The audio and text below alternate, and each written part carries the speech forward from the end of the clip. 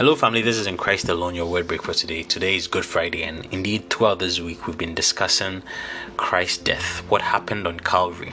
And it's called Good Friday by most Christians because there's a certain good spiritual significance of that death. And it's important that when you go through seasons like this, where the whole world tries to remember what happened on the cross, the death of Christ, we understand the spiritual significance of it. Really, what does it mean? Really, what does it mean? And so we began by looking at why a sacrifice, indeed the shedding of blood, is even important in the first place as far as our relationship with God is concerned. And then in the last episode, the previous one, we spoke about the nature of death, that Christ had to die and why he had to die that death. And we said that it is because he was bearing the sins of humanity. The Bible says that all we like sheep have gone astray, each one to his own way.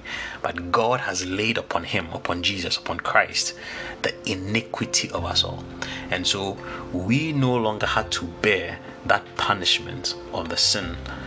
It was born in Christ's body. It was born in Christ. And so God's justice was satisfied in that Christ is the one that was carrying all of our sins. Now, what was the benefit of that to us? And that's what we want to look at in this episode today. We want to understand, when you think of Christ on the cross, why is it important for me? What did I benefit from it as far as my relationship with God is concerned? And there's so many things that the Bible teaches in that regard, and we will take some of them today. In Romans chapter 5, in verse number 1, the Apostle Paul says that, therefore, having been justified by faith, we have peace with God through our Lord Jesus Christ. Okay, so he says that when you believe in what Christ did on the cross, you believe in that work as being for you. When you accept it, he says that you are justified by faith. Of course, because you have believed, you have justified. So it's a justification. So one of the benefits of Christ's death on the cross is that we are justified. We receive justification. What is justification? An easy way to remember justification is this: that God treats you as a justified person, justified, just as if you never sinned.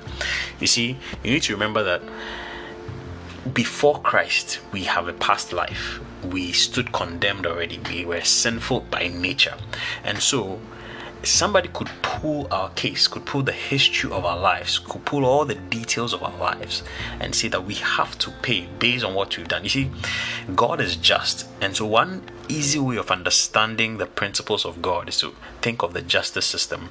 For example, God says that the soul that sins must die. And God cannot, forgo his word. And so if we have sinned, we must pay for it by death. And so if for example, the devil pulled you the history of your life, he could point to specific things that you have done that you have to pay for. For example, by death. But because now Christ has taken all of your sin upon himself, God has to treat you just as if you never sinned. And so, when the history of your life is pulled, all the past sins you may have committed, on that sheet, nothing exists. Because God is treating you just as if you never sinned. Nobody can pull anything from your past life and say that because you did this or that, you have to pay for it. That payment was made in Christ Jesus. That is justification. You are treated just as if you never sinned. See, the meaning of this is that you should never let your past hold you bound. Your past sins, your past errors, your past depravities, however low you ever went. If you have accepted Christ's sacrifice on the cross, you should never let it prevent you from moving and advancing in your relationship with God. You are justified if you believe in Christ's death for you. But he also says that in justification, we have peace with God through our Lord Jesus Christ. We have peace with God. In fact, he says that because of that, we have access into grace. We have access to God. You see, peace with God means that there is no more enmity between you and God. You are on the right side of God. You are on God's side. That is what we call righteousness. You see, righteousness according to God is not merely about right doing. It's about right being. The doing actually comes from the being. And so it is a status, it's a place of standing. Where do you stand? Do you stand at God's right side? Do you stand in according to God? Are you in right standing with God? That's what we call having peace with God. That means you are righteous. You can have access to God. The only person that can have access to God is the one that is without sin, is the one that has no darkness. And so he's saying here that when we believe in Christ, when we accept what he's done for us, we have justification, and also we have received righteousness. The Bible says in 2 Corinthians chapter 3 verse 21, chapter 5 verse 21, that he made Christ, who knew no sin, to be sin for you and I, that we might become the righteousness of God in Christ Jesus. So in Christ we have also received righteousness. It's what we call an imputation. It's being credited to our account. So God, when he's accounting, he sees us as standing on his right side, or standing in righteousness with him. There's peace between us and God. There's peace between us and God. The other thing that we also receive is redemption. Redemption, very important. You see, the word redemption means that you are released on account of a payment that has been made. You have to think of it from, for example, the illustration of slavery. In slave trade, a slave is bound to a certain master. He serves that master, works for that master, and he's only released when a certain kind of payment is made for him. And so Bible says in Ephesians chapter 1, when we read verse 7, that in him, in Christ, we have redemption through his blood, the forgiveness of sins, according to the riches of his grace. So according to God's grace, he has redeemed us.